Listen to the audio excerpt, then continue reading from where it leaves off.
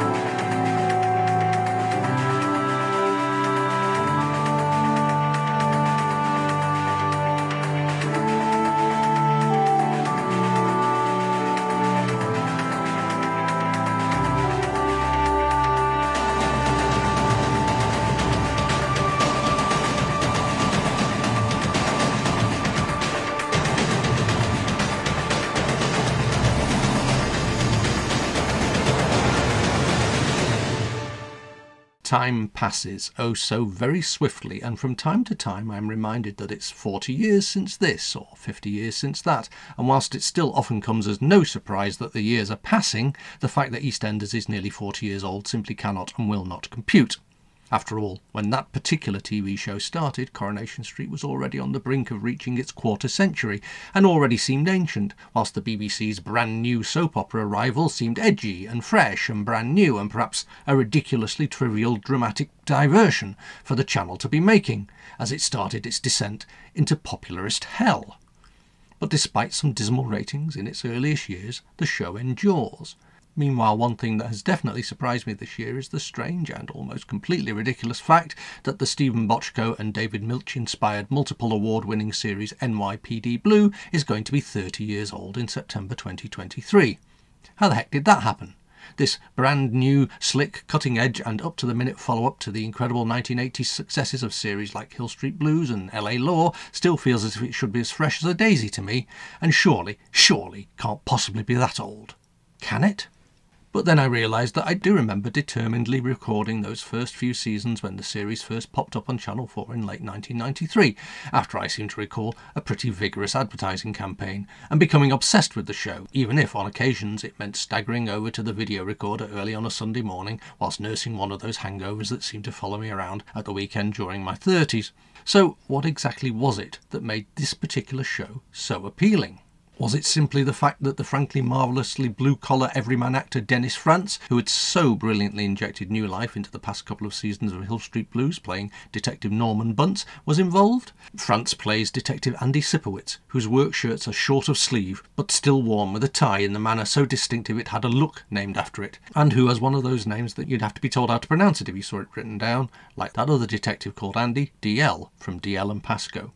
By the way, once you've been told how to say it, it's probably best to remember it, as Sipowicz is a volatile, unforgiving and intolerant soul, and that's despite getting 6 bullets shot into him in the very first episode.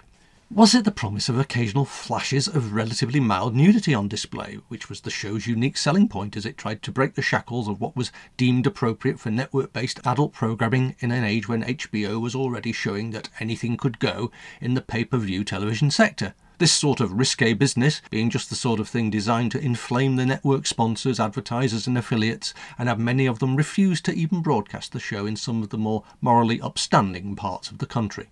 Was it the dazzling, dizzying camera work that whizzed round in all directions, from one focal point to another as it attempted to show an authentic street life aesthetic of tiny but significant moments which perhaps simulated how we, as humans, go about taking in our environment?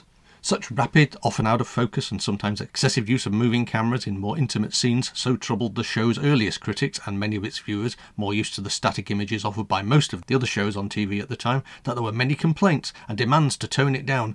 And yet the inspiration such techniques offered opened up such frantic, frenetic possibilities that shows like ER would be on screen within a couple of seasons, and the adrenaline-pumping style of that show, bringing the viewer to the very heart of the action, would not have been possible without NYPD Blue paving the way. Often, however, many of those authentic shots of New York street life were not shot on the streets of New York at all, but in the altogether more convenient mean streets of downtown LA. But that's the magic of television for you. There were, of course, scenes shot on location in New York, often for the first few episodes in the new season when the production was gearing up for another year, and when they involved a genuine well-known landmark. But the frenetic pace of the production schedule meant that it was often necessary to fake it, and a generic street style, alongside some deft editing, managed, on the whole, to generally be pretty convincing. Perhaps its appeal was quite simply the breathtaking audacity and pace of the storytelling as it rattled along, telling astonishing tales of crime fighting in a modern urban setting without hanging about. Well, it was possibly a little bit of all of these, and whilst another groundbreaking police series, this time set in Baltimore and called Homicide: Life on the Streets, had also launched in 1993, a series which often used very similar techniques in both storytelling and camera work, somehow it never quite managed to reach the same audience, and it was this younger rival that prevailed, perhaps because it got the full season network support that Homicide: Life on the Street struggled to get until the arrival of its third season. First broadcast by the ABC network in the US, that first season of NYPD Blue is both an astonishing feat of storytelling and unique because several of the main cast, around whom the bulk of that season's storylines revolved, would not be returning for the bulk of the second year because of certain production problems that, for a time, at least until its success was proven, made its survival and renewal for that second year very doubtful indeed. That first season tells the story of the troubled life of Detective John Kelly, as played by the flame-haired phenomenon that is the actor David Caruso, who caught the eye of the producers when he was cast as one of the leaders of the Irish-American street gang, the Shamrocks, in the earliest seasons of Hill Street Blues. Make a note of that racial designation because matters of race and exactly where your people come from are very important to the characters in NYPD Blue. None of them are simply Americans, but are identified and identify themselves by their perceived roots and the roots of the various members of their closest kith and kin. Sadly, however, it does sometimes seem as if your racial heritage does tend to have some bearing on whether your character, especially if it is a character who's up to no good, makes it alive and or free to the end credits, which probably says a lot about the times the programme was being made in, but also shows us that, in many ways, little has actually changed. So, of the lead characters in that first series, Detective John Kelly, and given his red hair, possibly also Detective Greg Medavoy, are from Irish-American stock. Detective Andy Sipowicz claims to be Polish-American, Lieutenant Arthur Fancy is Black-American, Officer Janice LaCalci is Italian-American, ADA Laura Michaels Kelly is White-American, and Detective James Martinez is Hispanic-American. And be prepared, sometimes the words used to describe the members of other groups, or the words characters sometimes used to describe themselves, are not the kindest or most complimentary terms. Such racial distinctions really do seem to matter a lot to the writers of NYPD Blue, and race issues would come up time and again. Often, at least in the early seasons, presumably because they were a hot topic in the culture of the times the show was being made, but also because of the abrasive, conflict-fueled behaviour of the character of John Kelly's detective partner, the very troubled and troubling Andy Sipowicz. Kelly and Sipowicz are a pair of detectives in the 15th Squad, both of whom have very complicated personal lives. Sipowicz is an angry alcoholic, a bigot, a misogynist and a homophobe, amongst other things, and all of those negative character traits will be addressed over the course of the following 12 years. Kelly is seen as being the voice of reason, very loyal to and very protective of his partner, and at least in the beginning, the series is centred around the life of his character as his home life collapses around him. That said, one thing you can say about all of the lead characters in NYPD Blue is that they are, on the whole, very loyal towards each other and are prepared to go to sometimes extraordinary lengths to get their colleagues and friends out of a dramatically significant jam. Whether or not they go to the same lengths in pursuit of the truth when it comes to the bad guys, however, is debatable, but of such things are the false jeopardies of long-running TV series and character arcs made. As the show begins, Kelly is in the middle of an on-again, off-again divorce from his wife, the Assistant District Attorney Laura Michaels Kelly, who once the John Kelly character departs, the show would have no further need for. Luckily for Sherry Stringfield, the wards and corridors of the ER of Cook County Hospital in Chicago would be waiting for her within a couple of years. During that first year, you'll also get a rather tragic 4-episode story arc featuring a pre-Friends David Schwimmer in a storyline which doesn't end well for him, but does at least remind me that the series featured many great actors in supporting roles across its 12 years, and there's a lot of fun to be had in spotting them popping up from time to time. John Kelly is also having an affair with a uniformed cop, Janice Licalsi, as played by Amy Brenneman, whose father has ties to the mob. In fact, the mob, and how many ties it may have to the New York Police Department, is a very powerful thread that runs throughout that first season. This is of course all very complicated, and how their relationship plays out is one of the binding threads of that first year, even if towards the end of that brutal season, John Kelly has moved on to relationships buttock-flashingly new.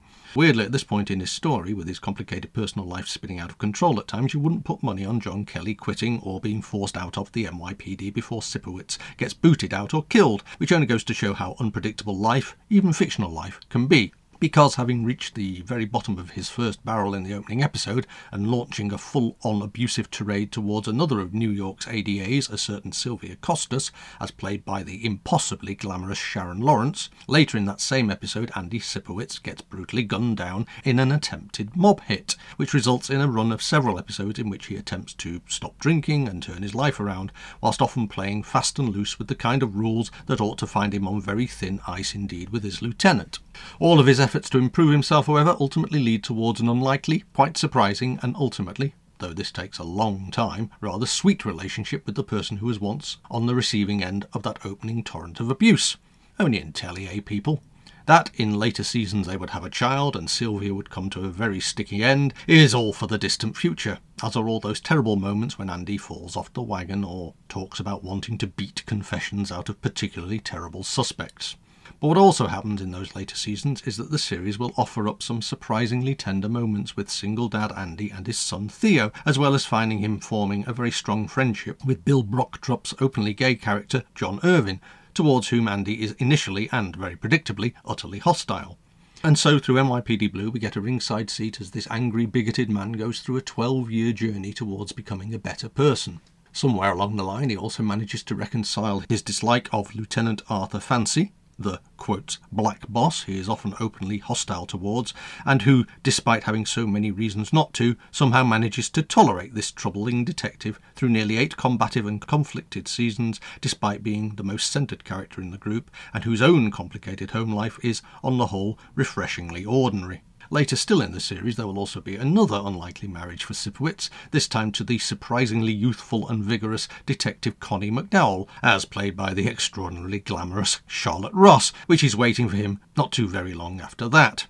This pairing does perhaps stretch 1 or 2 lines of credulity, whilst maybe offering some vague hope of something or other to certain overweight, balding and often highly toxic American males. It could of course just be a whole load of wish fulfillment on the part of the scriptwriters of course, but that's telly for you. Sometimes the fantasy is what we want, no matter how unlikely it might be. Detective Greg Medavoy is a character introduced in episode 3 and remains mostly present and correct throughout the entire 12-season run. Despite several ups and downs his character suffers, he is played with a stammering air of fundamental decency by Gordon Clapp and features in one of the kindest scenes in the entire run when, after surgery, Andy has an embarrassing incident in the men's room and Greg is able to lend him, without judgment, a spare pair of trousers to wear. It's a nothing little moment really, but those are the sorts of scenes that have stuck with me long, long after the scenes featuring the various scumbags have faded into the background. In the course of that first series, Greg Medavoy also has a fateful relationship. His is with the first of the series' great police administrative aid characters, one Donna Abendando, an impossibly glamorous Marilyn Monroe lookalike as played by Gail O'Grady. This, I suppose, is because apparently in this kind of series, unlike in real life, you can only really have an intimate relationship with somebody who either works in the same room as you or has their name on the opening credits. Mind you, what powerful opening credits they are, with a throbbing, thrilling, blistering drum beat backed by scenes of the hustle and bustle and demolition and rebuilding of New York life, intercut with clips of our beloved characters as the tune segues into a far more thoughtful and wistful theme to introduce the characters in scenes from the series, before building up those powerful drums again to match the clattering of the New York subway train as it blasts into another station to reveal that memorable Detectives Badge series title card, a sequence of about 40 seconds that somehow came to symbolise the entire 1990s for certain people of that generation. I always quite like the shot they chose for David Caruso's character in the original version, by the way, because it looks like he's being arrogantly dismissive of Nicholas Turturro's character of James Martinez as he offers him a hand to shake. Even though the scene as it plays out in the show is nothing like that at all, it does seem that already somebody in the cutting room is having a little dig at the show's leading man. Meanwhile, towards the end of the first series, the show manages to show the viewers that when he's not on the booze, Andy Sipowicz is actually a rather brilliant detective. Whether this became necessary, as it had already become apparent that for future seasons the show was unlikely to retain its lead character, is a distinct possibility, but it certainly makes for an uplifting end to the season when he actually manages to resolve a cold case of a missing child with a rather happy outcome for all concerned, and reunites her with her troubled father, a man, however, who is determined to never lose hope. Because of that particular story thread, that final episode of the first season, Rockin' Robin, is, in all honesty, at least in part, one of the most upbeat episodes that the entire 261 episode run of NYPD Blue offers up, because, more often than not, this is a gritty, urban and often unpleasant take on life on the crime-ridden streets of a major international city, and it's very rare, for obvious reasons, that many punches are pulled. That said, because it was on air at the same time as NBC's sublime Law and Order series for its entire run, it is interesting to me that the main difference between the two series seems to be mostly about how much they concentrate on the personal lives of the main protagonists. Happily for this viewer at least, Law and Order, especially in its original Mothership series, seems to revel in being all about the crimes themselves, and what we do ever learn about the personal lives of our regular characters seems to trickle out almost by accident from time to time, and by keeping the police procedural half of the show almost, but not entirely, separate from the legal proceedings half, those messy clashes between the two parts of an uncomfortable whole seldom feel the need to interact. In contrast, NYPD Blue, however, gets down and dirty with its main characters, and their interactions with the legal side of things often seems to lead to titillating displays of artfully and carefully choreographed naked flesh, interactions that make even Frank Furillo's saucy shenanigans with Joyce Davenport way back in Hill Street Blues all seem rather tame in comparison. Still, if you are the sort of viewer who really feels the need to know all about the personal lives of your detective squad to enjoy a show, then NYPD Blue is just the sort of television series for you. However, personally I believe that these are often the least interesting things that are going on in the storytelling. Mind you, off-screen the dramas were in many ways even more fraught than those playing out on screen, and ultimately led to sweeping changes, which changed the nature of the show towards a more ensemble style rather than the John Kelly-centric series it had been in that admittedly powerful first year. Depending upon who you choose to believe, there are many reasons for these changes, which range from pay disputes, a toxic working environment, or even just the sheer arrogance of a hot new star seizing their moment to shine. But the upshot of all of it was the sudden departure of David Caruso and wholesale changes in the show. However, David Caruso did, apparently rather reluctantly, agree to appear in the opening 4 episodes of the second year to at least round off some storylines that had been left hanging, and it is the stuff of television legend that once he had completed his final scene in the series, he was off down the stairs and into a waiting limo almost as soon as the director yelled cut. Sighs of relief all round, it is said, unless your character's continuing narrative depended in large measure upon the John Kelly storylines, and certainly Stephen Bochco seems like he never forgave the man for what he thought of as this huge betrayal. His 2003 novel Death by Hollywood takes great delight in creating a very similar scenario to what occurred with David Caruso on NYPD Blue, and he seems to relish telling it all from his own particularly vitriolic point of view. Let's just say that on the page the actor does not come out of it all that well. David Caruso's career, as an episode of South Park once joked, did rather nosedive for a while after this, but in later years the producers of CSI Miami put him in place as the lead of a very different television series, and he did at least stick around for 10 years on that show. Ultimately, it is the unlikely figure of Dennis Franz who most benefited from this significant change in the series' focus, despite the producers bringing in an acknowledged TV star in the form of Jimmy Smits, once a huge part of the success of LA Law, to replace David Caruso early on in the second year. Jimmy Smits stuck around for nearly 5 years playing Detective Bobby Simone, a Latin American character who struck up a great, if occasionally somewhat fractious, partnership with Andy Sipowicz, and a far more intimate relationship with, no surprises here, his surprisingly glamorous colleague, Detective Diane Russell.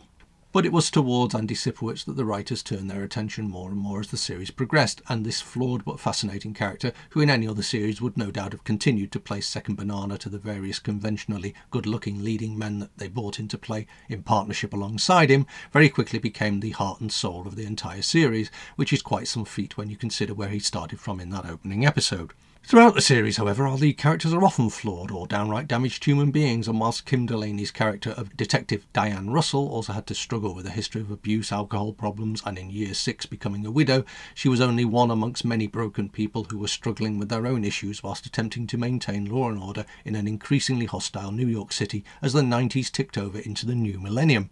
Not least of these characters was her strong-willed but naturally rather troubled female partner, Detective Jill Kirkendall, played by Andrea Thompson, who is possibly the most memorable pairing with Russell.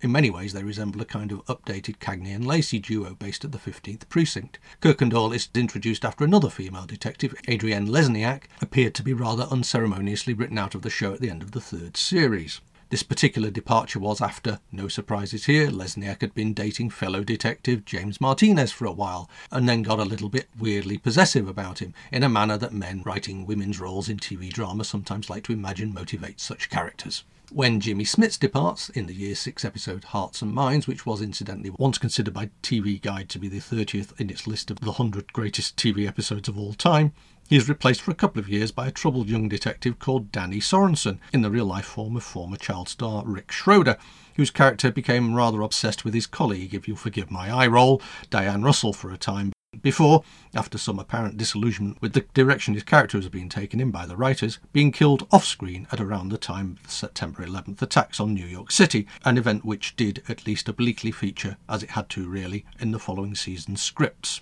Stability of sorts would follow for the final 4 years of the show, with Andy's final detective partner of the series, one John Clark Jr., as played by Mark Paul Gosselaar. This also meant that Joe Spano, another Hill Street Blues regular, could be introduced, briefly playing his father. Sipowicz by this stage is acting as a kind of mentor, or perhaps an older statesman figure, to most of the younger detectives who join the squad. Jimmy Smits does even cameo as Bobby Simone in season 10 when the show was going through something of a metaphysical phase, and Sipowicz is having visions. But NYPD Blue never shied away from having the occasional lapse into strangeness, which on occasion features just as much as the emphasis upon counselling and recovery does, as it was a very big topic in that era, especially in our perception of New Yorkers, so you just might get a little bit tired of the conversations about alcoholism which take place across the various seasons, but it's worth noting that it was very important at that time that such problems were being addressed.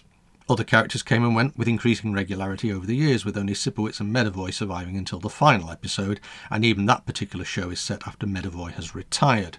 Troubled they might mostly have been, but characters as diverse as Henry Simmons as Detective Baldwin Jones, Isai Morales as Lieutenant Tony Rodriguez, Garcelle Beauvais as ADA Valerie Haywood, and Jacqueline Obradors as Detective Rita Ortiz certainly keep the revolving casting doors of the 15th Precinct interesting throughout its 12-year run. Even the strangely rubbish detective Eddie Gibson, as played by John F. O'Donoghue, gets a chance to shine in a position that really nobody should have ever promoted him to. But there we are.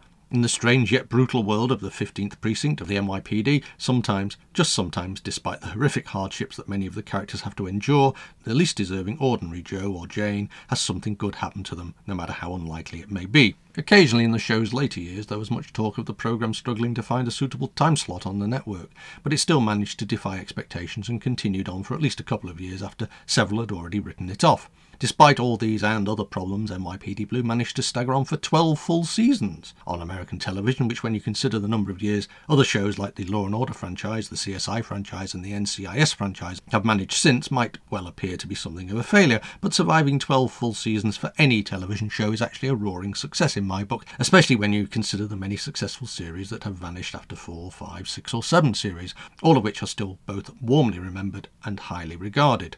Such series include TV legends like Starsky and Hutch, Quantum Leap, The Rockford Files and 3 of the Star Trek series, so 12 straight years is a definite triumph, even if having finally ended in 2005, it's now 18 years since it was all over, and it's a show that is rarely talked about anymore. Granted, for viewers like me, it was rather difficult to follow the show in the UK, especially if you did not have access to satellite TV and were solely dependent upon free-to-air viewing for your television viewing. I'm pretty sure I managed to follow the show through to the end of season 8 on Channel 4 back in the day, but I can't remember whether they got around to buying or showing the later seasons, or whether they allowed it to be snapped up by the then more niche broadcasting of Sky TV, as it vacuumed up popular favourites like Some Kind of Kidnapping Ring, in an extortioner's attempt to extend its subscriber base by holding fans to ransom. Like fans of LA Law had found a few years earlier, loyally and eagerly following an imported American series for several seasons with no guarantee that it would be available for you to easily see once the current season ended. Rather too often, even that could be a problem if the schedulers decided that nobody was watching and shifted the show around the schedules into ever more inaccessible time slots, which of course would then rather bolster up their arguments about dwindling viewing figures. Rather strangely, however, I did get to see the occasional random episode of those later seasons when I took a couple of trips to the States on holiday. Somehow I got to see one or two of the episodes featuring John Clark Jr., as played by Mark Paul Gosselaar, from his first or second season, and the opening pair from the final series introducing Curry Graham as the new squad commander, Lieutenant Thomas Bale. This quite naturally led to me wanting to see more, but after an initial release for the first 2 seasons on DVD in 2003, it would take another 10 years for all 12 to be available for sale in the UK, after at least one lengthy gap of several years between releases, and so it wasn't until nearly a decade after they were first shown in the States that I was finally able to see how the storylines started in those handful of episodes finally played out. But I was interested enough and keen enough on the show to buy up all of the seasons as they became available, and spent several months binge-watching them on consecutive mornings. And, to be honest, it was really quite a sad day when I reached that final episode and that final tracking shot of Andy Sipowicz in the squad room as the 15th Precinct finally closed its doors forever. In the end, and probably not by design, NYPD Blue is something of a redemption story, at least as far as Andy Sipowicz is concerned. From the unpromising and downright awful character portrayed in that opening episode over the course of 12 very hard-fought years, we see him sober up, fall off the wagon, sober up again, become a father again. The loss of his son from his first marriage marks a huge turning point in one of the earlier seasons. He also loses a second wife in tragic circumstances, yet still manages to pick himself up and even find a third wife to help him with his struggles, all the time whilst helping to put away some of the most dreadful of the bad guys ever seen on television. Justice and righteousness may not quite be 2 words you most associate with the character Andy Sipowicz, and his particular brand of what is right and proper and fair might not quite tally with your own, but you can't ever deny both his detective skills and his commitment to putting those bad guys away. Over 12 fascinating seasons, he changes from being one of New York's worst, on the very brink of being booted out, to becoming one of New York's finest, a decorated officer, and despite the fact that we're never truly sure that his underlying resentments and loathings have fully gone away, he transforms into someone who the rest of his squad can look up to and admire. As to whether he deserved any of it, of course, is down to the viewer. A lot of what was seen on screen over those 12 years might seem pretty unpalatable to modern audiences, so you do have to venture into the world of NYPD Blue with your eyes fully open to what you're going to get. But if you stick around, you're in for one heck of a journey.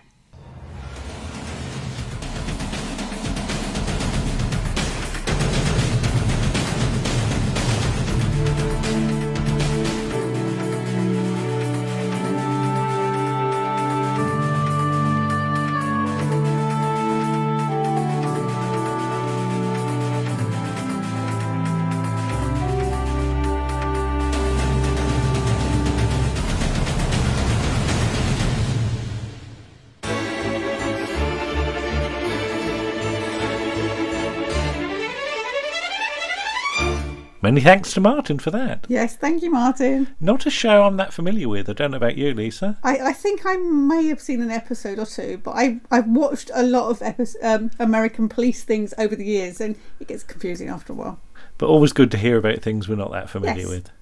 Yes. Martin's show, Vision on Sound, continues on Sundays and Wednesdays now on Fab Radio International. It and does. you were on there recently talking about... It's a sin. But now for a show that we have covered a few times, but from a new perspective, as Paul and a new voice in the form of Muffley on Tour arrived to talk about... The Avengers.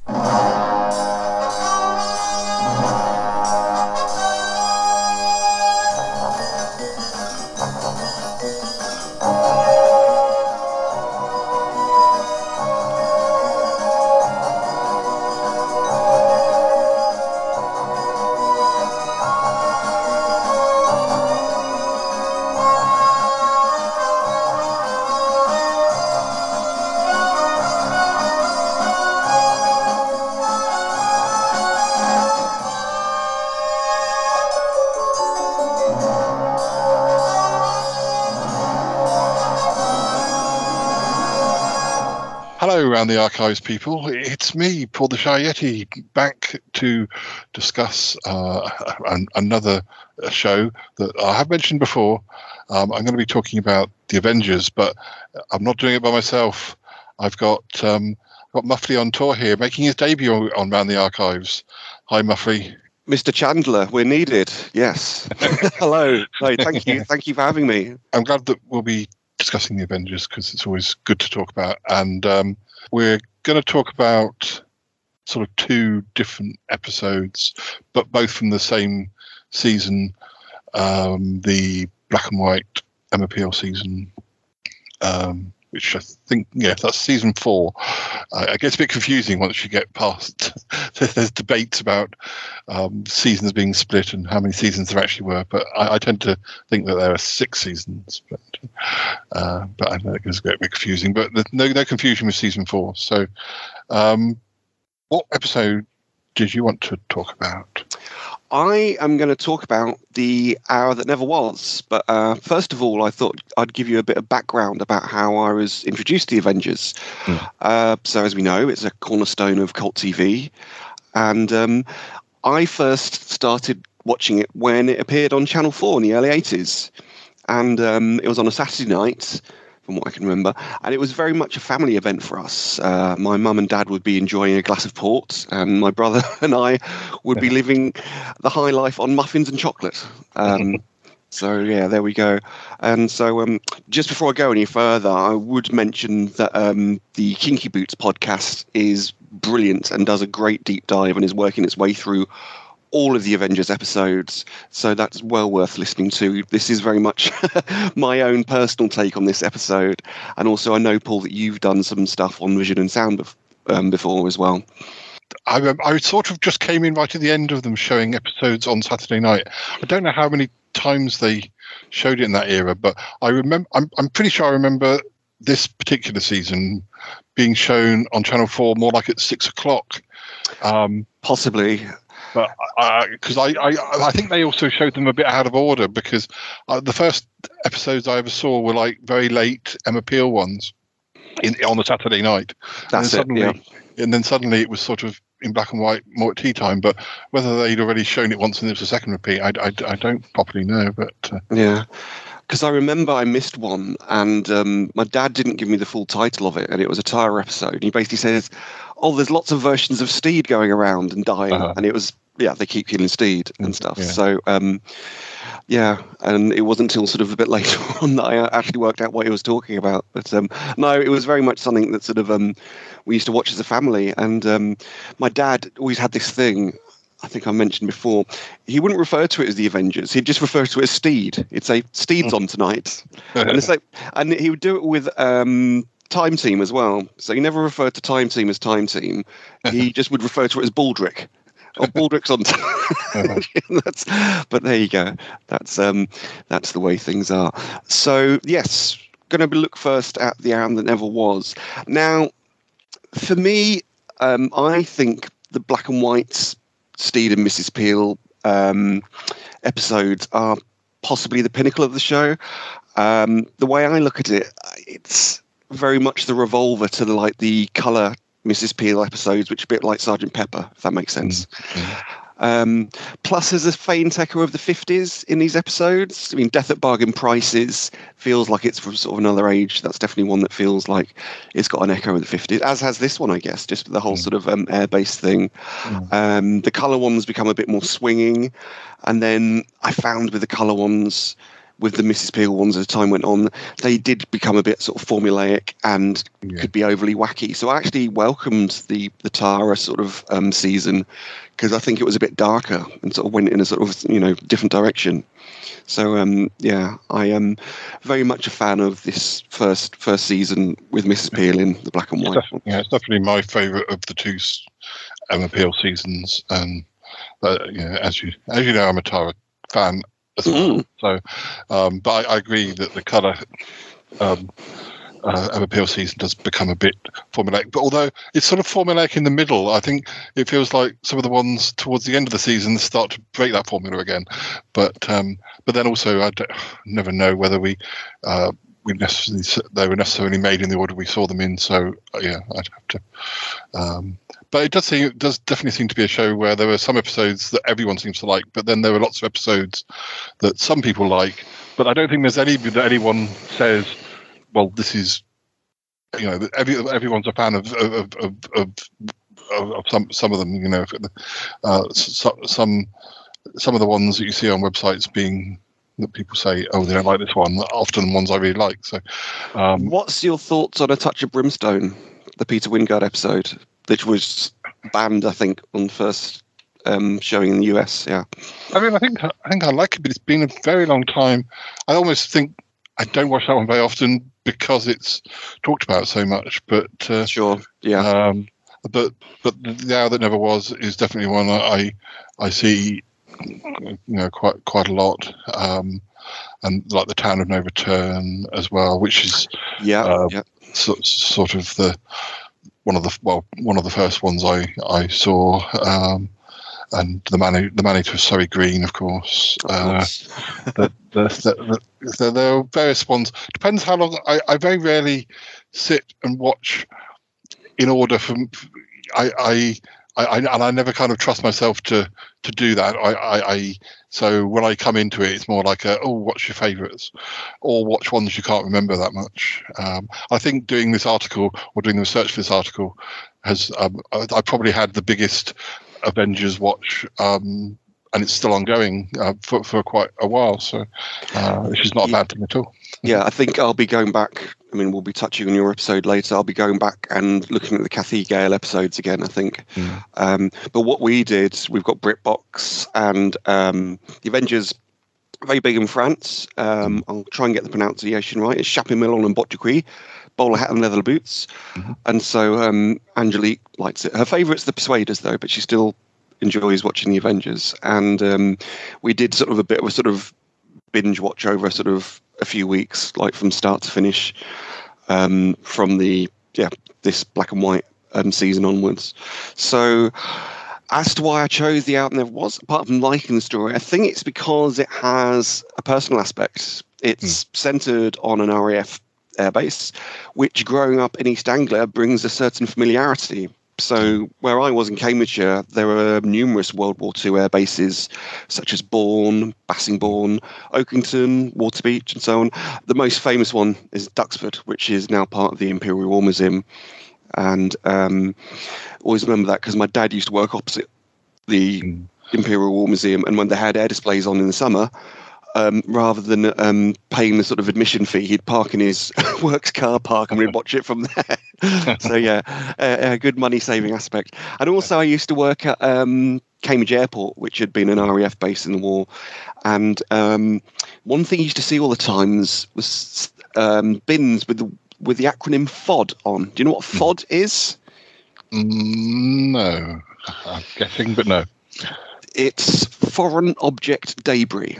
So rather than just saying litter, you'd see all these bins that say FOD on, because I've spoke, when I was there working, it was very much we were sort of refitting Hercules transports and what have you. And obviously you want to have as clean an environment as possible because you don't want things getting trapped in engines and so forth. But yeah, I always remember this acronym FOD. There'd even be posters saying, beware of FOD. And I thought, what's this FOD thing? It took me about a week or so for someone to tell me. That sounds like a kind of MPL episode in itself. I know, yeah. So, very much surrounded by air bases, and they do sort of have that otherworldliness. And I think, The Hour That Never Was is a prime example of what is called Avengerland, that sort of post-war world that is both familiar and mysterious.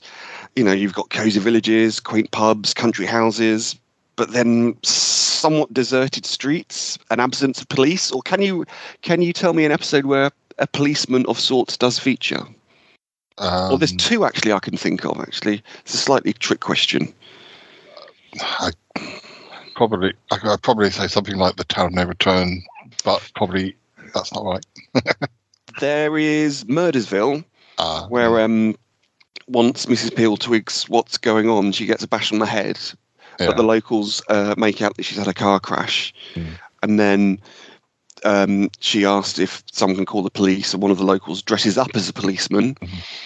And then also it's Epic as well. The other Peter Wyngarde episode, which has got trying to remember the name. It's Peter Sellers' mate with a moustache. Come to me soon. He dresses up as David Lodge. He dresses up as a policeman and gets swiftly dispatched by Peter Wyngarde. So yeah, police don't tend to feature in the Avengers. And I suppose the other reason that I like the Avengers from a different aspect is that I went to university in Hertfordshire, which is pure Avenger land. So yeah, I do recognise some of the locations. And yeah, my brother lived in St Albans for a while and sort of, yeah, was near to Boreham Wood and what have you. So, yeah, very much this episode, I would say, epitomises Avengerland. Now, the location for this is RAF Bovingdon, which I think was fairly near to Boreham Wood. And it's been used for a number of other films and productions, such as Mosquito Squadron, Hanover Street, Rogue One, and Confessions of a Driving Instructor, and also the Blake's 7 episode Harvest of Kairos as well. So there you go. And I think it's a bit like, is it Leavesden where they did Harry Potter's? It's now having a new lease of life. I think they do Dancing on Ice there as well now. So yeah, based on these. I think there's, I mean, there may even be other episodes where you've got like sort of empty spaces or empty places, and I think that's one of the reasons I like That Never Was. But I was also thinking about, you've got the Morning After, which is a Tara King episode, which I want to rewatch. That is St Albans, St Albans. Yeah. And then, of course, Sleeper in the New Avengers is also sort of, I think it just works really well when you get a busy area totally empty. It's sort of fascinating to watch because you don't usually see sort of busy places so empty, and it was interesting. And I think all three of those stories are quite different ways of doing that. Yeah, very much so. Very much so. So, in terms of the story, we have Steed and Mrs. Peel. They're out in the country now. I can't remember if they are actually going to this reunion do at the RAF base, or they just happen to be close to it. So, apologies for that. But they have this crash, and importantly, the clock stops just before 11. They make their way to the airbase, and then they see this milkman, but very quickly he gets shot dead. So it's just very, very sort of bizarre what's going on. So in true Avengers style, they decide to investigate the base further. Just as Mrs. Peel discovers the body of the milkman on his float, there's this like really weird noise that's going around.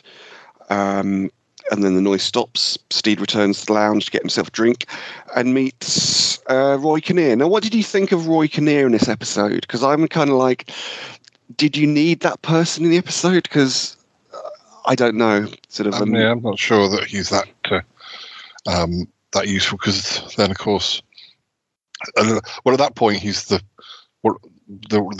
only character though that they've spoken to properly, because it's not until it sort of re-loops around where Steve. Well, I don't want to give it away because that's but yeah, there's not many characters up until that point. So I don't know whether you'd have missed him if he hadn't been there. But and also, it's just whether sort of, I mean, it's very much. I do feel there's quite a few plot holes in this episode, but you kind of sort of, as with quite a few other Avengers episodes, you put them to one side and just sort of go with the flow. So still a bit unsure about sort of Roy Kinnear's character in terms of the comedy sort of relief and just if he's needed there or not. But anyway, so we're transported back to Steed in his crashed car, but no Mrs. Peel. So we're kind of, as you say, looping back. So Steed goes back to the airbase, but when he gets there, the party's in full swing.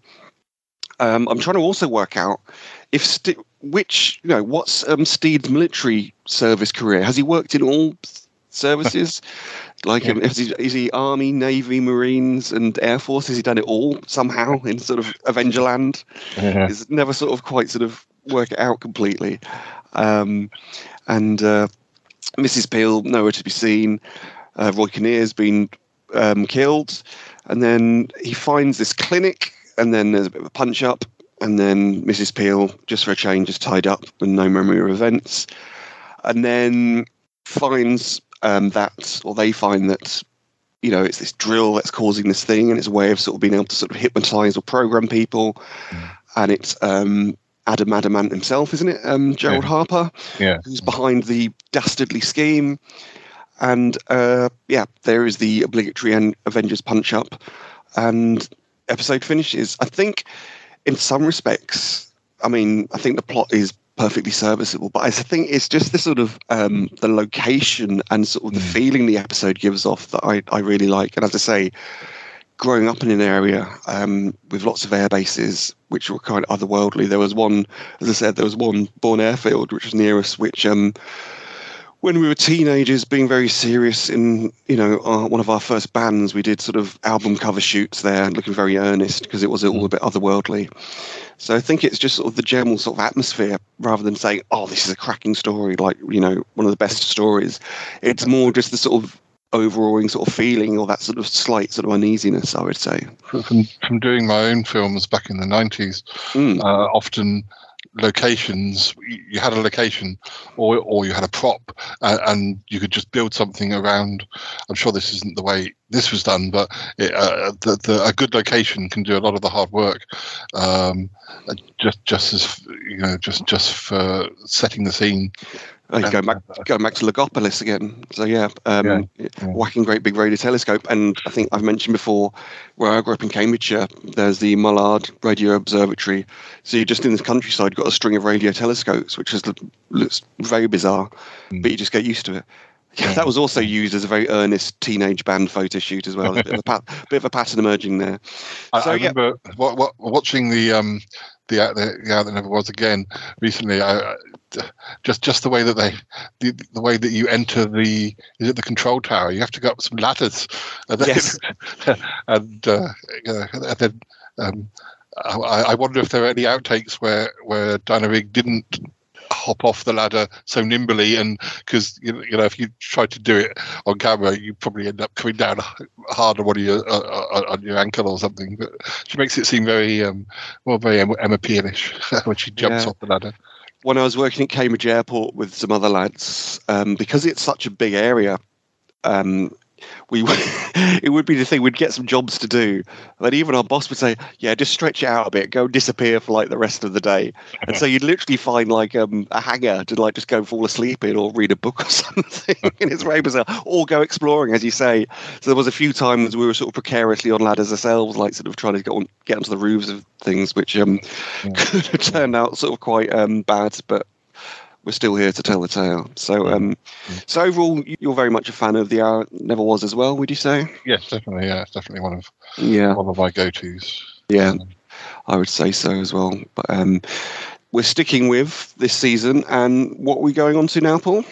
Well, we're going on to The House That Jack Built. But before we talk about that, it's a funny one, because there are other episodes that are a bit like it, but there's some confusion, and I had to rewatch and do a bit of research, because I used to think that The House That Jack Built was remade as The Joker, but really The Joker is a remake of a Kathy Gale episode, Don't Look Behind You, which I don't think I'd watched till today. So I watched that, and Don't Look Behind You and The Joker have whole chunks of script that are identical. And even, I think at the end of The Joker, because I've watched them out of order, The Joker ends with Steve saying, do you think I scared him? And that's exactly what he says at the end of It really is the same. So goodness knows if this is all supposed to be canon. Why is Steve not going, just a minute, didn't this happen about 3 years ago? Yeah.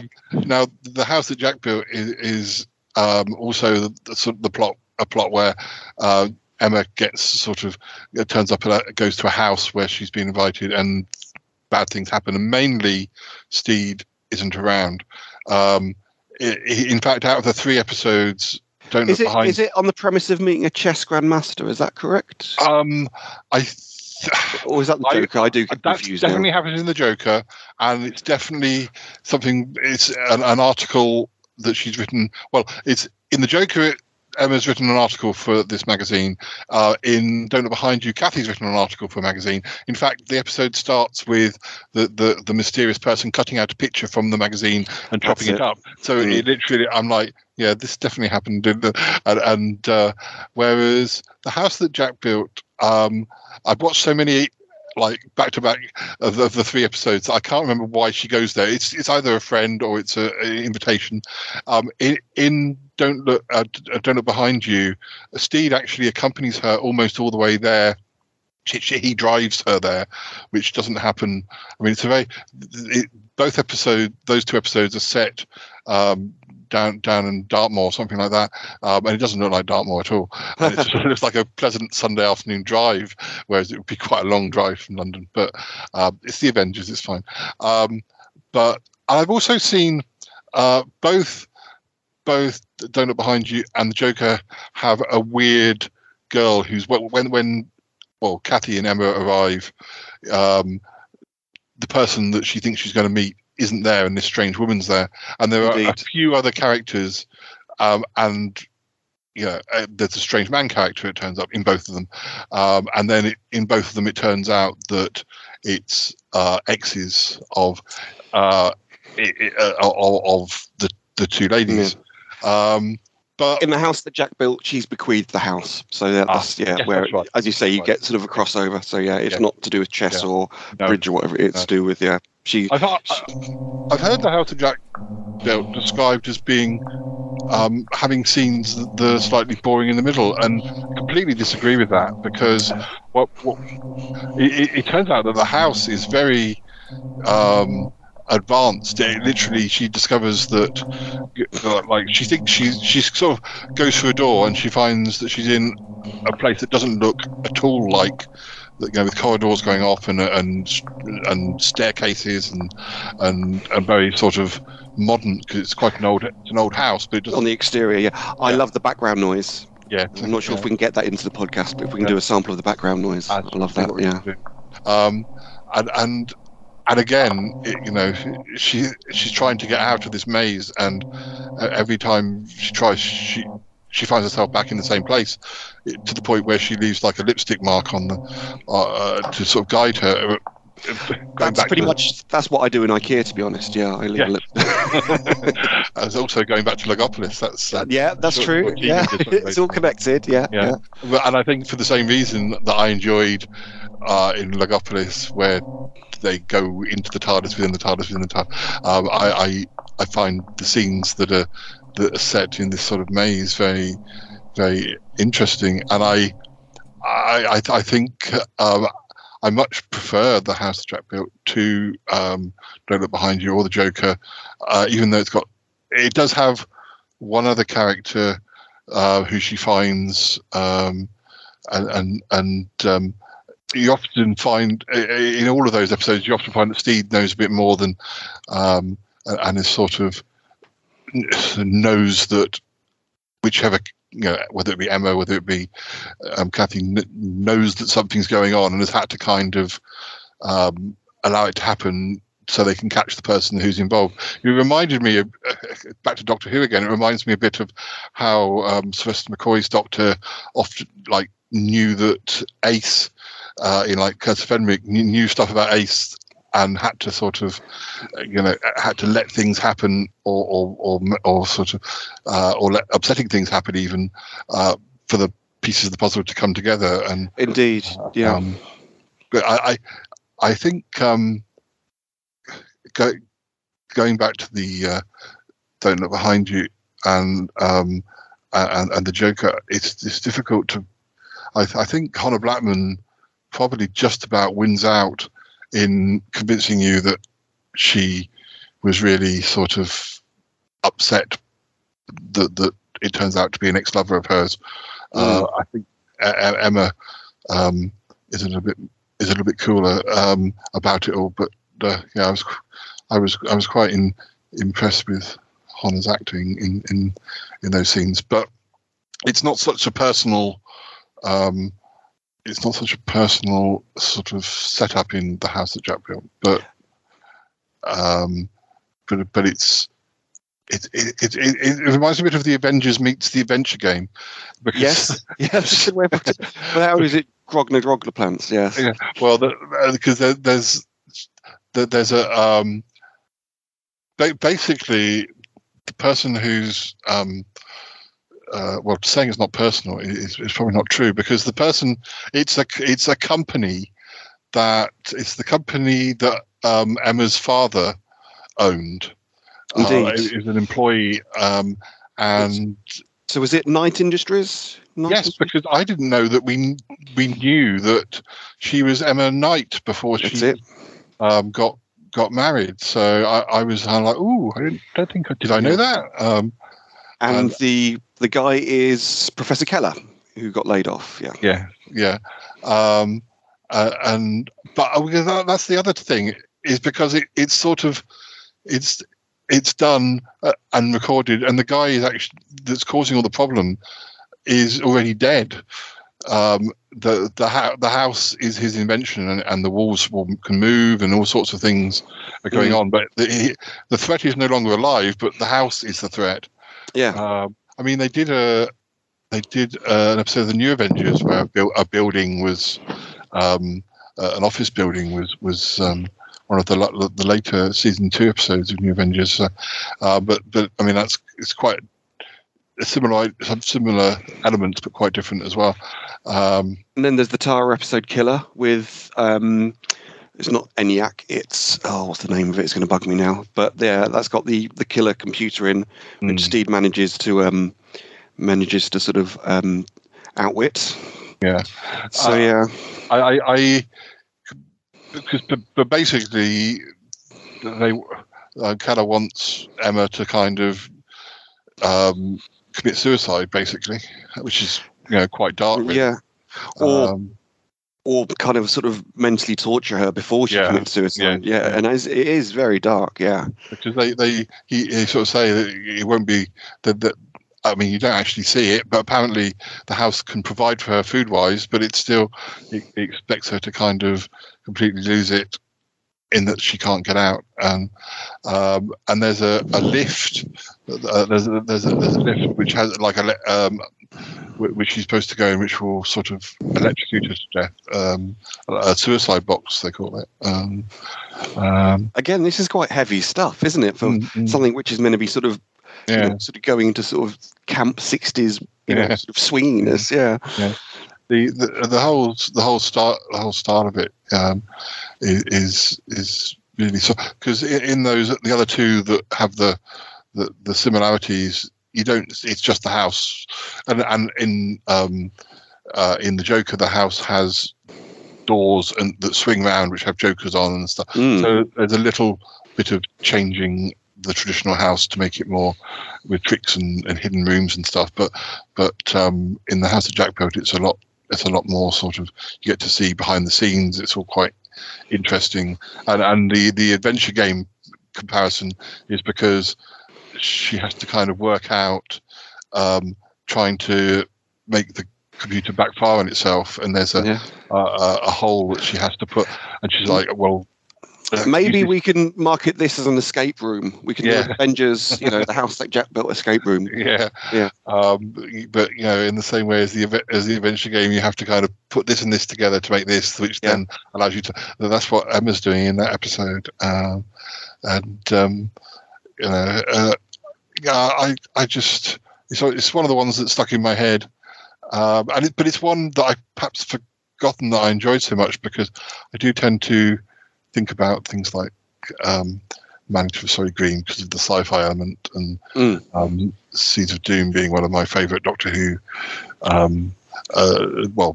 being my favourite Doctor Who story, and I don't come back to the Avengers as often as I should do, so it's good doing articles like this. It kind of makes me go back and it's one of the shows that I've got in the most formats that are kind of that I can get hold of very easily should I want it. It's sort of in those terms, partly because it is relatively easy to get hold of.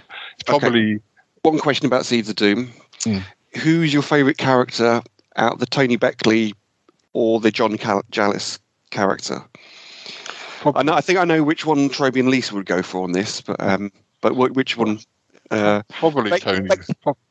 I like the Tony Beckley thing. Yeah, I do enjoy Tony things Beckley. that he's in.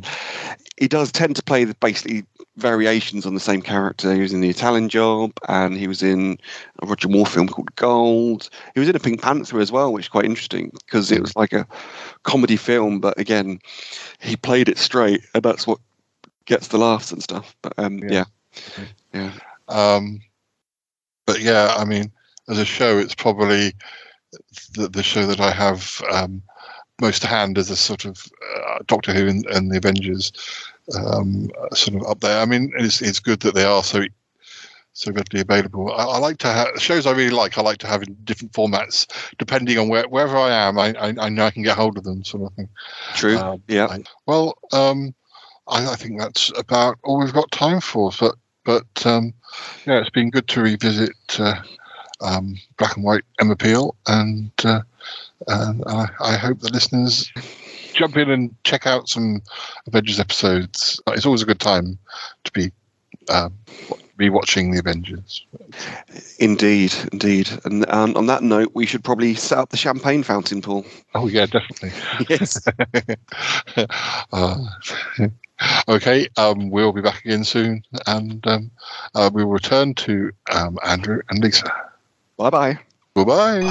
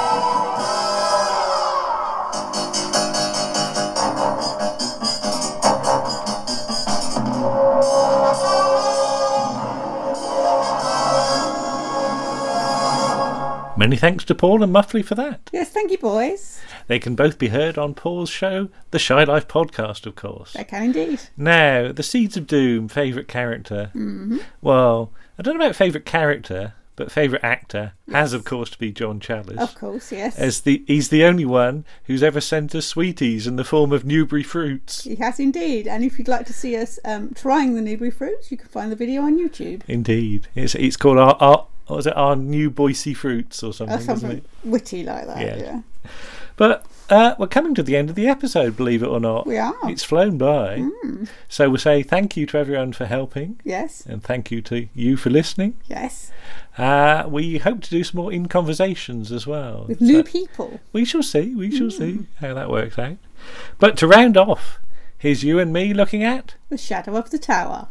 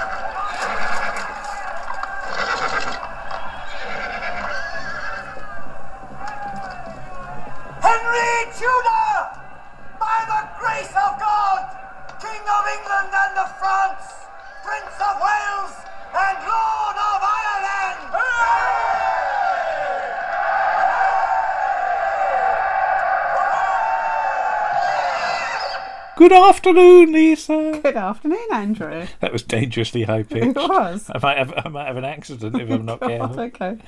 You like a bit of Tudor, don't you? I do. I'm very, very fond of the Tudors. Right. Yes. So today we're going to talk about The Shadow of the Tower, which is from when, 1972? 1972, January 1972 to March 1972. 13 episodes, which is longer than any previous Tudor historical series. Yeah, because previously we've had 2 serials. Yes, you had Six Wives of Henry VIII in 1970 and Elizabeth R in 1971. Those were both 90-minute things, weren't they? They were. Whereas now we're in a more sort of traditional 50-minute Yes. slot. Yeah, a more manageable slot, I would say. Yeah. Yeah. It's almost the Z cars of the Tudor Yes. period, isn't it? Yes, it is. Yeah. But you think it's the best? I do think it's the best. I think it's the most interesting. Yeah. It features the reign of Henry VII, who was the founder of Tudor dynasty, Yeah. and I think he's very underrepresented. Yeah. Everybody knows about Henry VIII and Elizabeth I, Yeah. but nobody knows about Henry VII, Okay. and nobody really seems to care either. So. Because you've not met any of them, these kings and queens yet, have you? No, not any of them, We no. should say recently on the Shy Life podcast, you Yes. travelled back in time and met a few kings, didn't you? Yes. Including James the First. Oh, here he comes. Hello, lassie. I've just popped in to say hello, and I just wondered, is young Paul about? No, he's not here today, James. Oh, I'll go upstairs and have a look for him. Okay, you do that. Okay, goodbye. Bye. Yeah, so you've been time travelling. Yes. But I think you'd like to meet Henry VII, would you? I would quite like to meet Henry VII just to see what he was actually like. Yeah. Because particularly towards the end of his reign, he's perceived to be a bit miserly and miserable, which is totally understandable because he'd lost his wife and his eldest son by that point, and several other children. Yeah. Which is not going to put you in the best of moods. So a bit of context. Yes. So it's Battle of Bosworth Field, isn't it? Or just the Battle of Bosworth.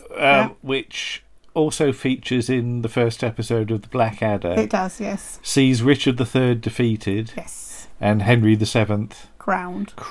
Well, not technically crowned. The series starts off at the end of the Battle of Bosworth because there's absolutely not a chance in hell they can do that because it's studio bound. It's a very studio series. The entire series is very studio bound. Where you get in Henry VIII and Elizabeth R, you get a little bit of outside filming. There's nothing. It's all studio bound. So is it a bit cheaper? I mean, it's a shorter running time in its studio. I would say it's probably a bit cheaper, and perhaps that's where it suffers a little bit. Yeah.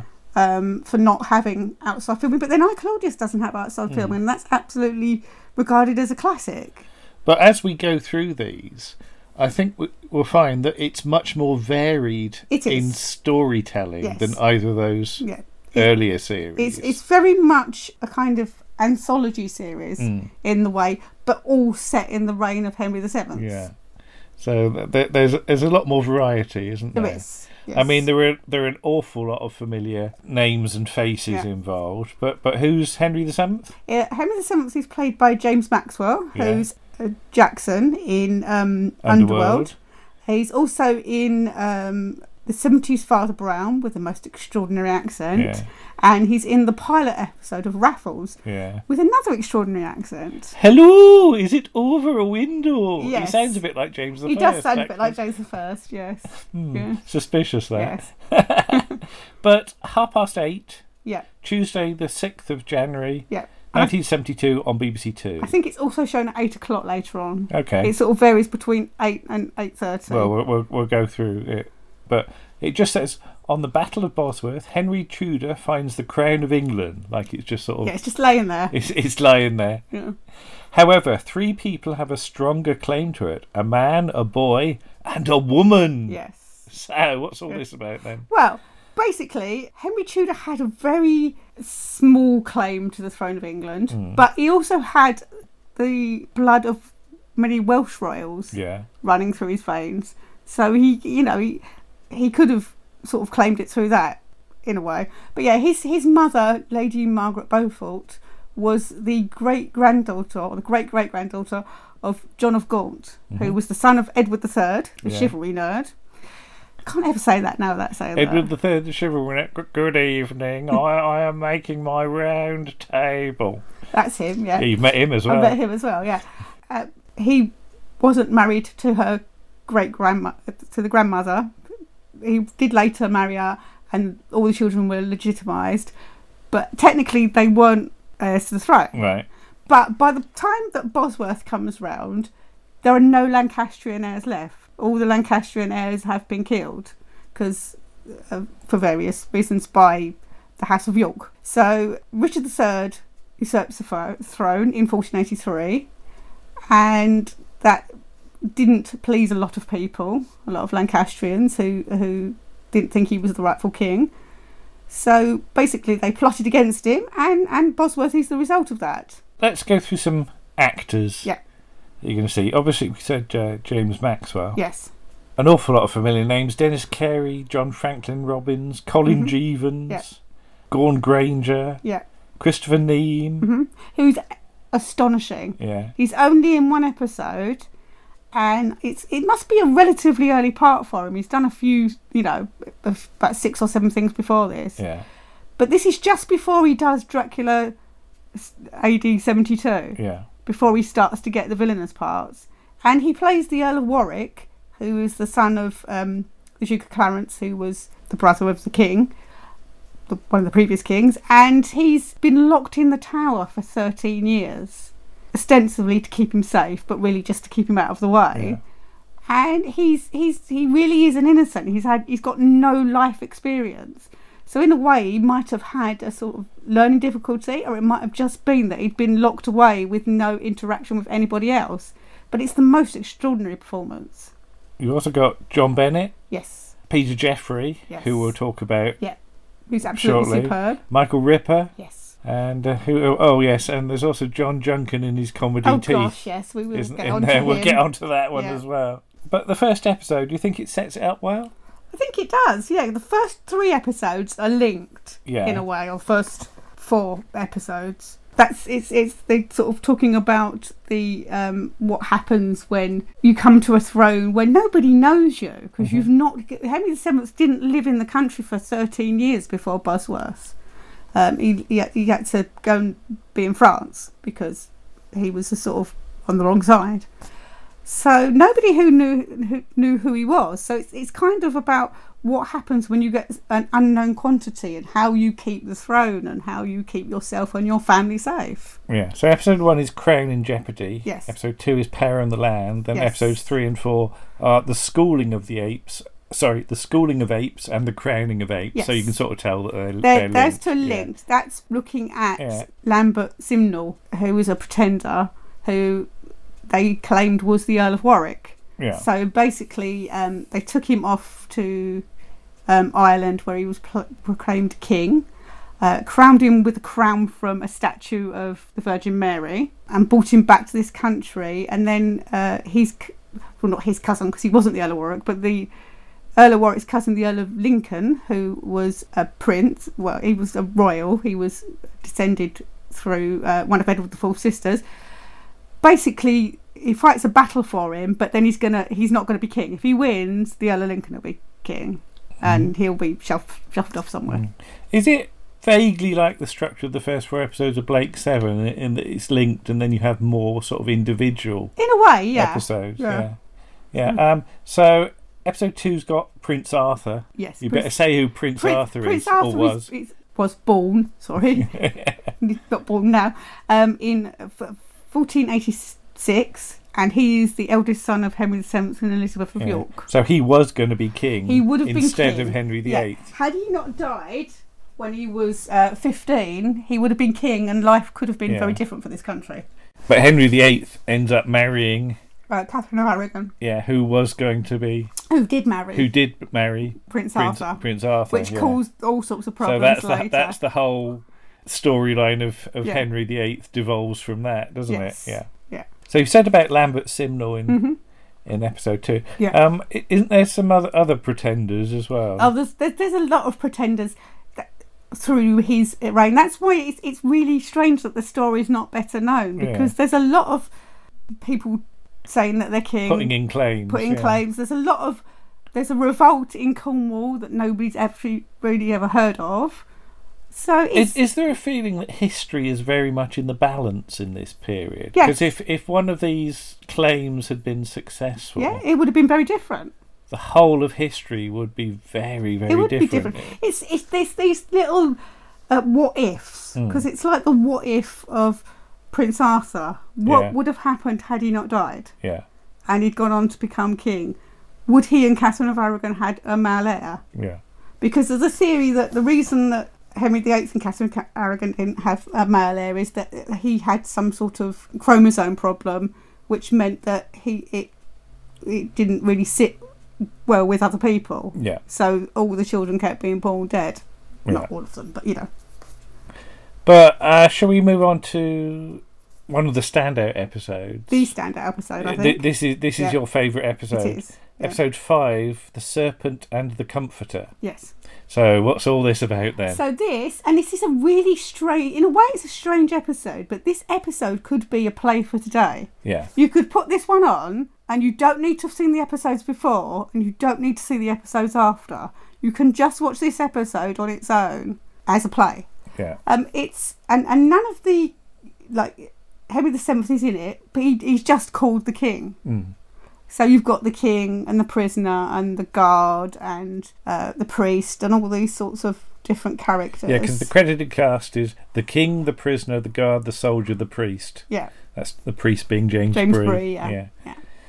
But Peter Jeffrey is the prisoner. Yes. But why is he a prisoner? He's a prisoner because he's a heretic, and he's basically he's a Lolliard, which basically means that he thinks that the church, there's too much idolatry, there's too much corruption, they've got too much money. So he thinks that religion should be much more simple. Yeah, like religion should be, or organised religion should be, people living simple lives, isn't it? Not owning property and having sort of vast swathes of land, and basically the church should be there to look after the people, not the priests. Yeah.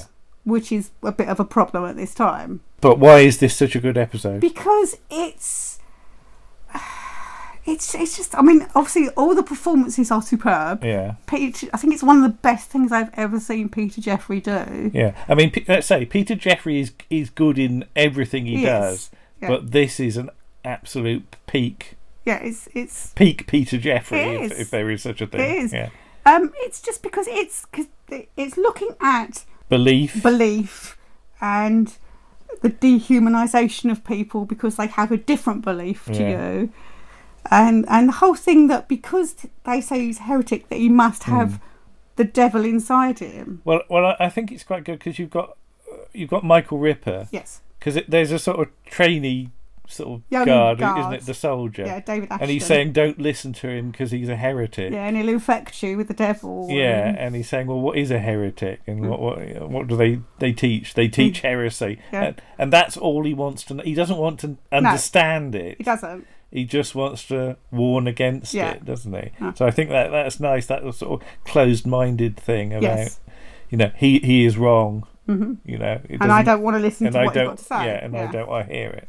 There's a lot of that goes on still to this day. Yeah. But you get James Maxwell, Henry VII, he wants to save his soul because this is the second time that Peter Jeffrey's character has been brought up for heresy. So you can deny it once and you will be fined and you can go off.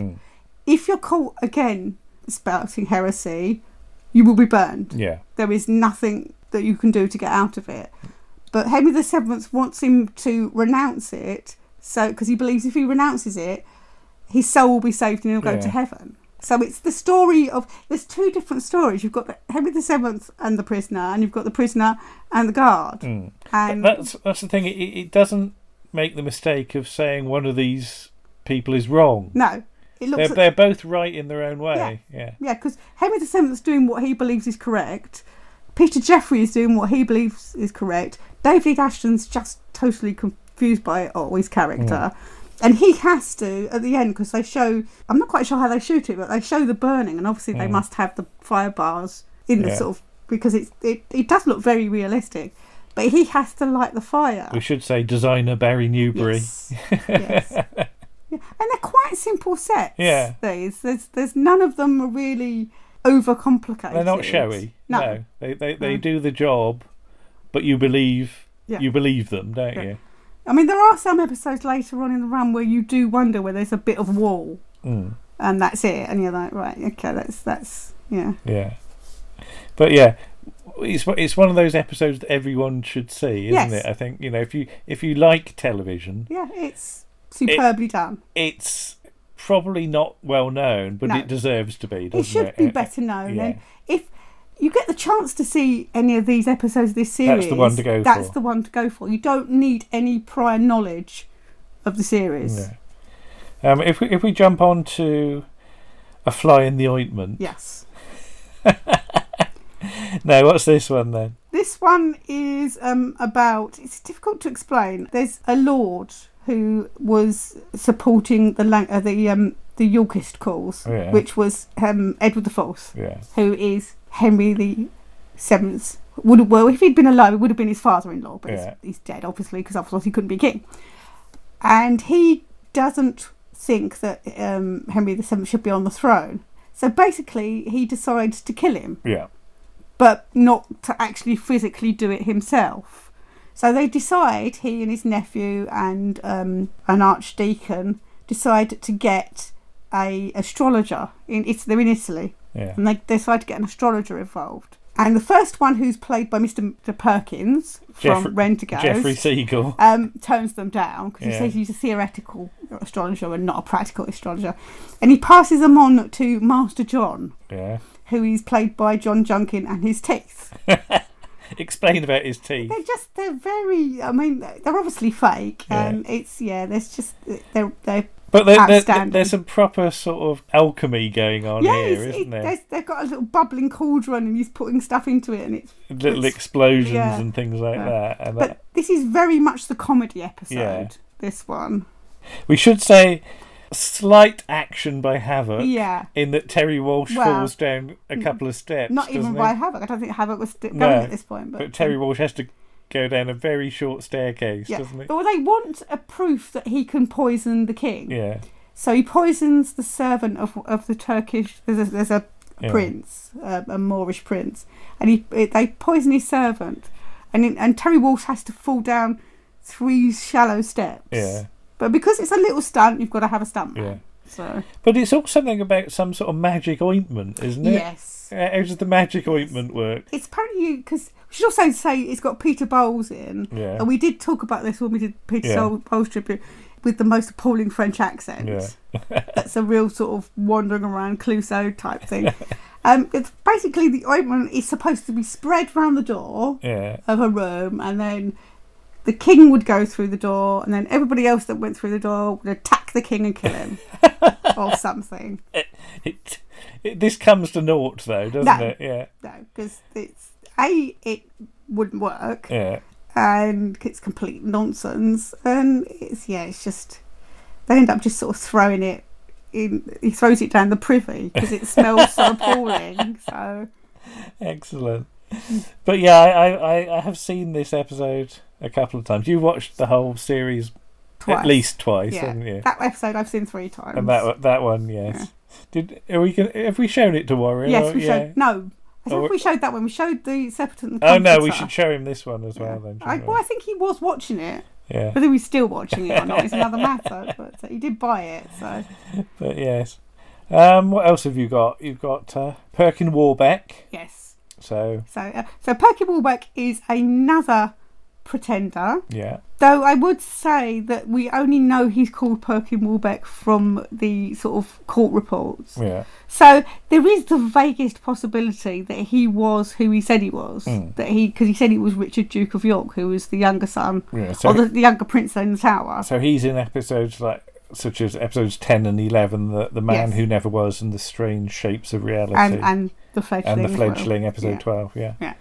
And he basically claimed to be Richard, Duke of York, the younger son of Edward IV, and there's a whole thing about is he gonna try and fight him, but he's not really up to it. Yeah, really. But he gets involved because there's an episode called "Do the Sheep Sin," I think is episode 9.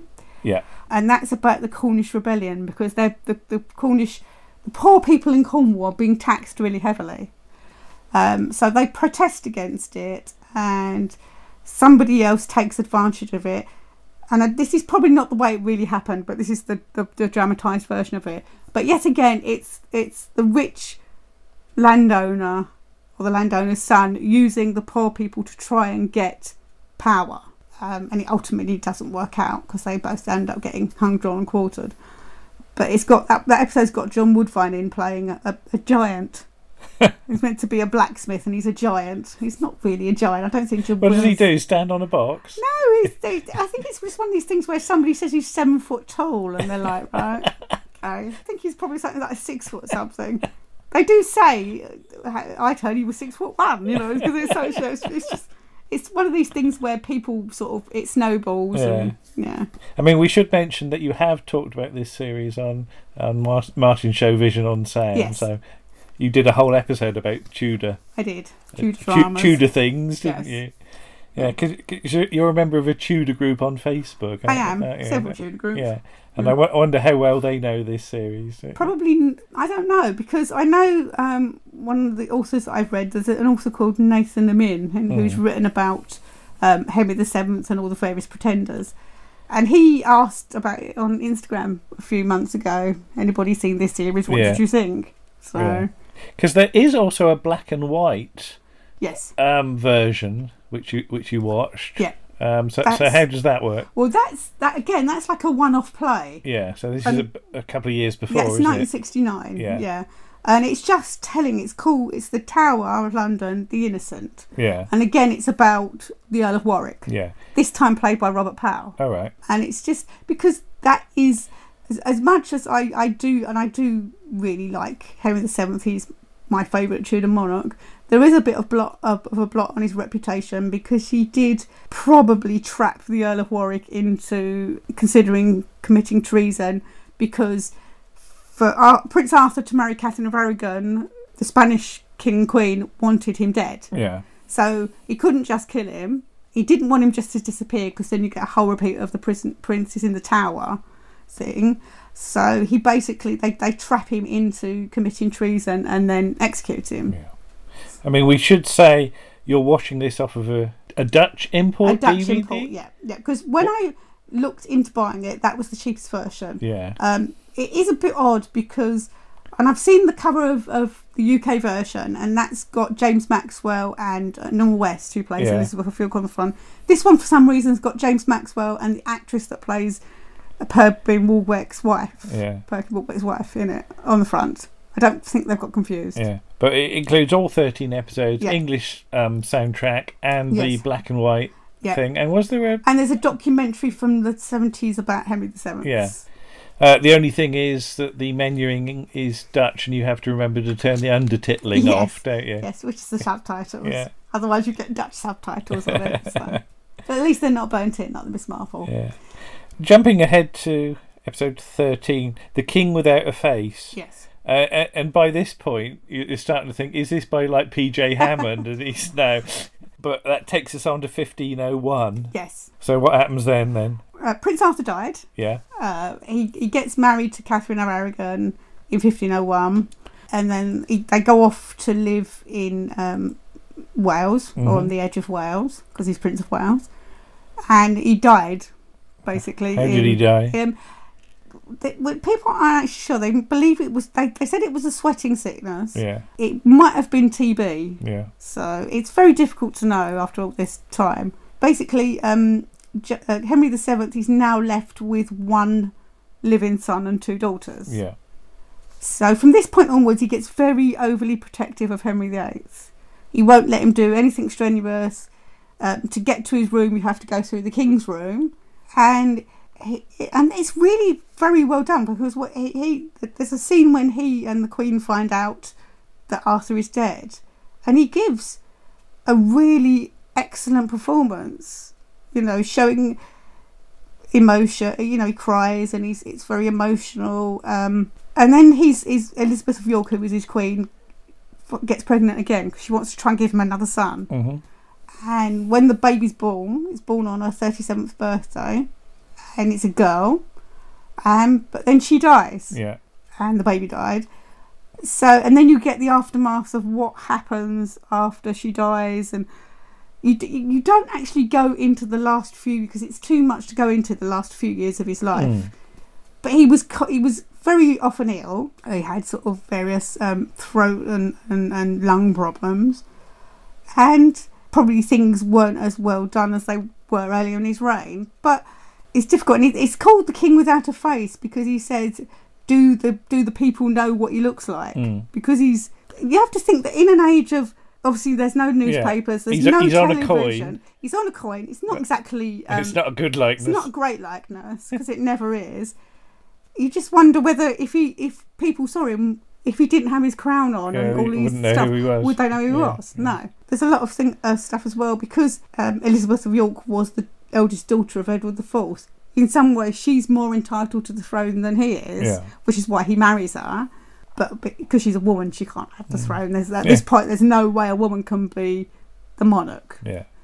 So it's just an interesting look at the last few years of his life. But you say a woman can't be a monarch. Yeah. There's quite a lot of women direct this, though. Yes. Yes. You've got Prudence Fitzgerald and Moira Armstrong doing most of the episodes, so they're doing 4 and 3. But Anthea Brown Wilkinson, Joan Kemp Welsh, as well as a few familiar names to Doctor Who people like Darryl Blake and Peter Moffat, who get an episode each. Yes.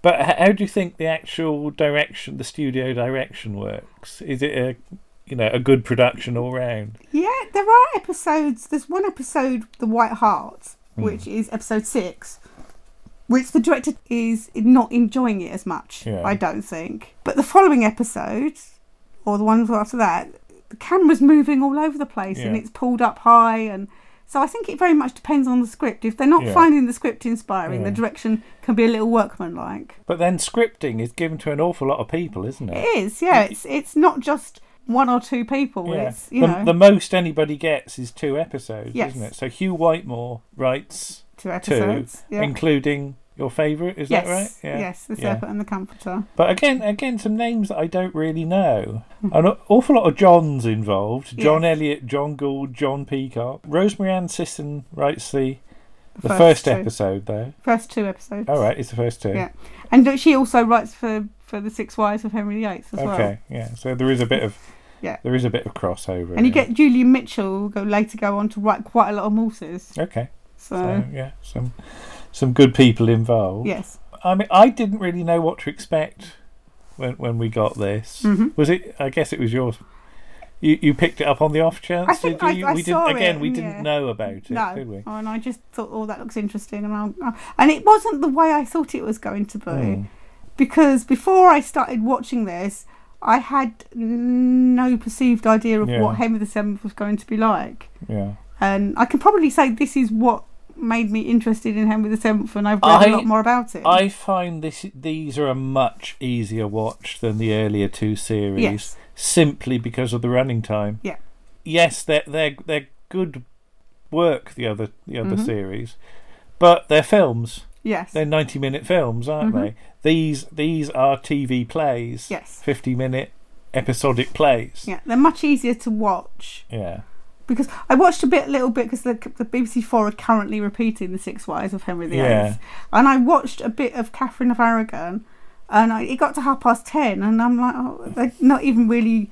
They just got to the start of where Henry's saying that he doesn't think he's legally married to her. These have got a bit of a lick on, haven't they? Yes. They've got some pace to them. Well, they have to, because they've only got 50 minutes to do it. So and I think that's a great advantage the series have got over the others. So I really actually enjoyed these a lot more than I thought I would. I was sort of half watching the first couple when you had them on, but slowly I was going, oh, actually, yes, this is really working for me. Yeah. So I agree that they are underrated. It is underrated. It should be better known. Yeah. Because if you like that kind of drama, if you like Six Wives of Henry VIII, and if you like Elizabeth R, this is it more sort of distilled, isn't it? There's not all the sort of flapping about and longers as it, that the others can suffer from. So, and I would say as well, in episode 13, The King Without a Face, because you get the marriage between Arthur and Catherine of Aragon, and they've actually cast the actors as age appropriate. Yeah, because this is one of your things with some of these Tudor dramas, that they never get anyone that's the right age, do they? Well, I say again, watching the Catherine of Aragon episode, there's a bit at the start, and it's got John Woodnutt in it as Henry VII, and he takes Arthur to meet Catherine of Aragon, and they've got a young actor playing Arthur who looks about 15, and then you've got Annette Crosby who's about twice the age, and you. With the best will in the world, you cannot get away with it. It really stands out. If they'd made the actor playing Arthur a bit older, it wouldn't have noticed as much. But in this, you get teenagers playing those parts. Yeah. So it's more accurate. It's more accurate. Because it always annoys me in Elizabeth R, and I've probably said this before, that Vivian Pickles, who plays Mary Queen of Scots, is obviously older than Glenda Jackson. Yeah. And Elizabeth I was older than Mary Queen of Scots. And it's just a stupid little thing, but it niggles me. But all in all, it's your recommended show. It is. For this month or this episode or whatever. Yes. Do you have to source it from the Dutch copy, or? No, there is an English to entertain version out. But you just got it because it was cheaper. That was the cheapest one at the time. I believe some of it, or possibly all of it, is also on YouTube. Yeah. But obviously, I would always say get the DVD because it's better quality. But just remember to turn the undertitling off. Turn the undertitling off. Otherwise, you'll be wondering what the hell's going on. Okay. Thank you then. Okay. Bye-bye. Bye.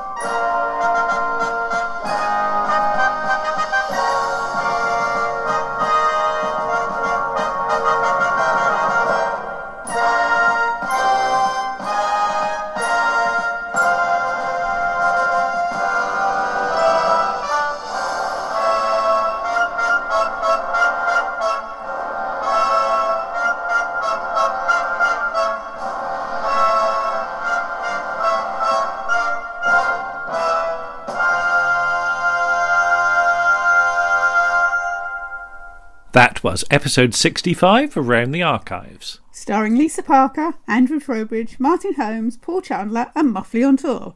On the musical side, you heard Dan Tate and Paul Chandler. The script for The Shadow of the Tower, The Serpent and the Comforter was by Hugh Whitemore. And the producer was Jordan Lawrence.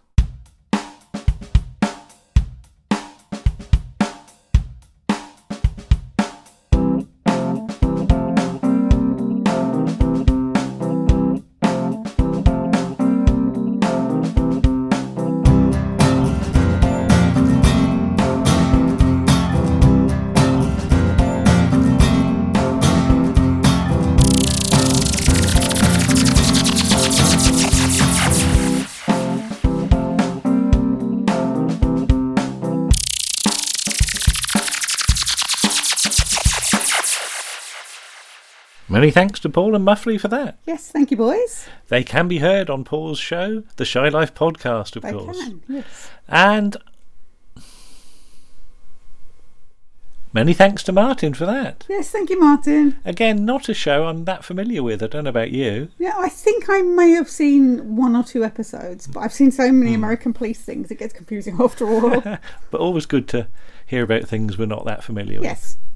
But here's something that we are a little more familiar with, as Paul and a new voice in the form of Muffley on tour come here and go there.